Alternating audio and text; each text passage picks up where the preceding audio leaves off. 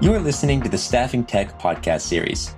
In this series, staffing executives offer valuable insights for leaders across the industry to learn from.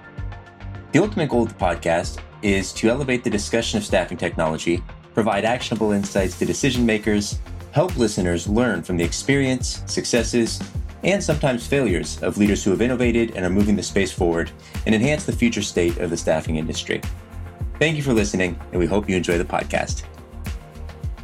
In this episode of the Staffing Tech Talk podcast series, Brian Delladone discusses with Airswift's CEO, Janette Marx, the extent to which technology can be a differentiator for staffing companies, and what parts of staffing are likely to remain the same long into the future.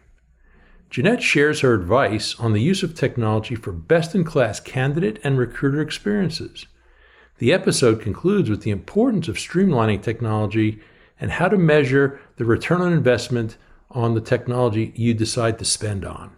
So, Janette, the technology landscape is pretty crowded, and you've been pretty adept at diving into it, but not all companies have maybe the same resources available that you do. Do you have any suggestions as to where expertise like this could be identified that might help with the, wading into where in the market to start with bringing solutions to bear that could drive efficiency in your business? If you don't have the in-house expertise at your company, this is a great time to use consulting firms. There's so many different consulting firms out there and different people who've gone through these journeys before that can help you. I mean, Brian, your company does this. So Talent Tech Labs is a great example of, companies that research this, that live it, that breathe it on a daily basis and really map out an organizational design and what the tech should look like or could look like and how that landscape can come together. So I would say if you do not have the expertise in-house, do not be afraid to reach out to the experts that have it. And you'll be blown away by the type of response and insight that they do have to help you form your decisions. And I think that helps because you want some outside expertise as well. We get expertise from, different, conferences and by reading about it and by, pulling up different podcasts and videos and making sure that we're staying on top of the new trends. But those that are experts in that area, I think it's great to pull in and make sure that your strategy is sound and really pressure test it a bit as well, because there is so much out there to choose from. There's no doubt it's a pretty frothy technology environment.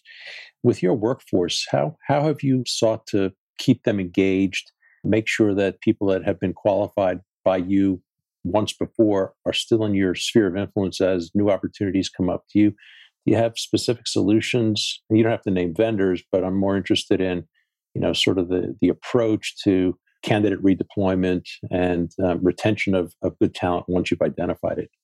So this is twofold. So we do have marketing automation, and I think marketing automation systems are great in the way that you can design it to make sure that you're constantly staying in touch with people and that at least the minimum is being done. At Airswift, we have a different department, which we call our service department. And our service department is all about our contractors. So we have service professionals that sit all over the world that really just focus on our contractors. And that is, the constant calls with our contractors, the constant follow-ups, their engagement may be coming up within, 90 to 60 days. So, the calls out for the redeployment and how then they work with the recruitment teams on making sure that they're being redeployed. We have goals and measures around redeployment. We have extra benefits for people who get, internally that redeploy our contractors as well. So there's a lot of emphasis on our contractors. We focus in Airswift on STEM professionals. So we have a lot of science professionals, geophysicists, geosciences. We do a lot in technology, a lot in engineering. Engineering is one of our core competencies. And so these STEM areas, as everybody knows, are hard to find and hard to keep and in high demand. So our group that we've built out is really focused on contractor engagement and making sure that they feel that they're just as much a part of Airswift as our internal colleagues are. So they are part of us. And it's interesting too, because this is different than some of the other companies where when we hire a contractor, they may not work for us just in one location. we end up moving some of our contractors over a couple year period to 5 different countries. And we do so much more for our contractors too. When it comes to, if we're moving them to another country, we're setting up their accommodation, we're doing their visas and immigration, we're helping them with their banking, we're doing destination services to make sure that they know the new country that they're in and how to get around in it, et cetera. So there's the connection we have to our contractors is a little bit different than the traditional, staffing model that's been built out. So yeah, definitely they get the white glove treatment. That's great. Are you referring to your mobility business, or is that slightly different in the way that you're able to deploy technology to employ people around the globe, maybe better than even their full-time employers could do? So our mobility business was born out of our capability on our contracting side. So this is a really cool story of innovation within our company. So if you think about what I just talked about with how we move contractors around the world, we sat back and said, well, if we're moving contractors around the world and these are the requirements for it, why can't we do this for our clients' full-time employees? So we created a global employment and mobility division that's separate from our contracting business, separate people who work within it and who are focused on it. And we've done a couple of different things on the technology side for that business as well.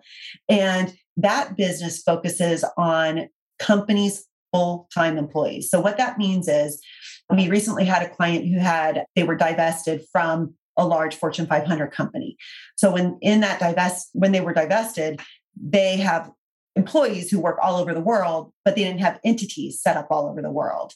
So we ended up being their payroll, outsourcing, and we started doing more HR outsourcing with them. And wherever their employees were, we set up, all the compliance for them to get paid and to make sure that they could continue working for them directly while they were working through all of their entity setups, et cetera.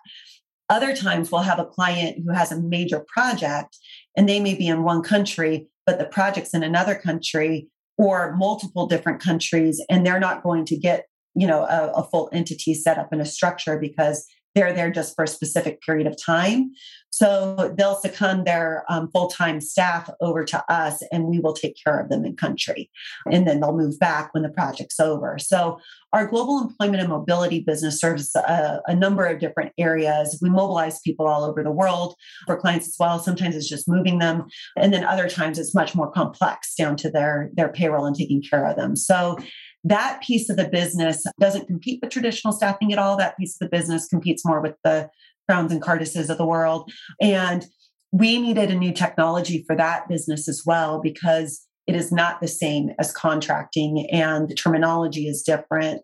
The level of service and care on that has different expectations as well. So we actually built the system that we thought would be right for it, kind of following our processes. And we built that, our back office is in Dynamics. And so we built the whole CRM in Dynamics. It's pretty interesting too. We actually outsourced the development of that, went to Upwork and found some great developers and worked with them on a scope, of what we needed and built out our technology to support that arm of our business through Dynamics. Well, that's great. You made reference to these temporary labor marketplaces with your use of Upwork. I know that a number of staffing companies today are a little bit concerned about if this is going to encroach on their space. Besides taking advantage of it as you have, do you see those temporary labor marketplaces as potential disruptors to the way staffing is being delivered today? I think it's going to continue to evolve. So they've primarily been playing more in the gig area of the economy where you've got your physical offices playing more traditionally. And I do believe that there's going to be a convergence and both sides will be meeting in the middle somewhere where you need a tech-enabled, efficient way to work in the business, yet you still need the relationship layered on top of that and a bit of the people side of it, because people are making big decisions. When they decide to leave one company and go to another company, or when they decide to hire someone, those decisions are not always just done without a person helping to guide it through. So I think we're going to see a convergence of the two coming together. And I think that more and more traditional firms have been moving that way and embracing more technology. And the technology companies who are, really about, that software as a service, you start to see more and more of that customer kind of service part being added on to help with that flow, and the people that work for them to help move it along. So we're going to meet in the middle somewhere. I think that's a great observation. Certainly when those platforms came to market, the impression they were trying to give is that they could solve it all with technology. But as any staffing executive knows, it's a people business, and there is a layer of touch that's really required. So I think I agree with you that there's going to be a meeting in the middle where a certain service layer is required just to be able to deal with the human element of human capital. It sounds like you've made a pretty considerable commitment to the use of technology and innovation. Do you find that your clients are appreciative or reward you, or is Airswift able to get a premium as a result of being able to differentiate themselves based on your use of technology? Maybe working on the premium still. Great question. I find that what clients really want is they want the access, they want ease of use, and they want access to data.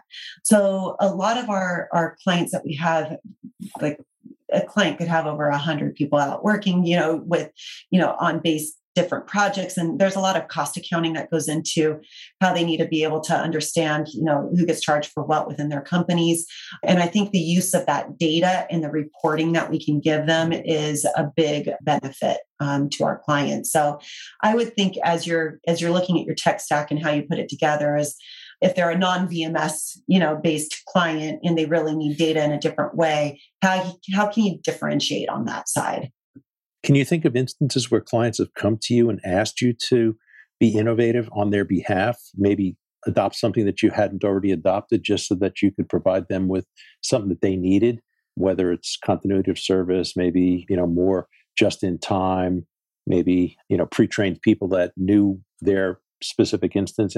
Anytime clients have come to you and asked you to put your thinking cap on and come up with a new and innovative way beyond what was previously being delivered?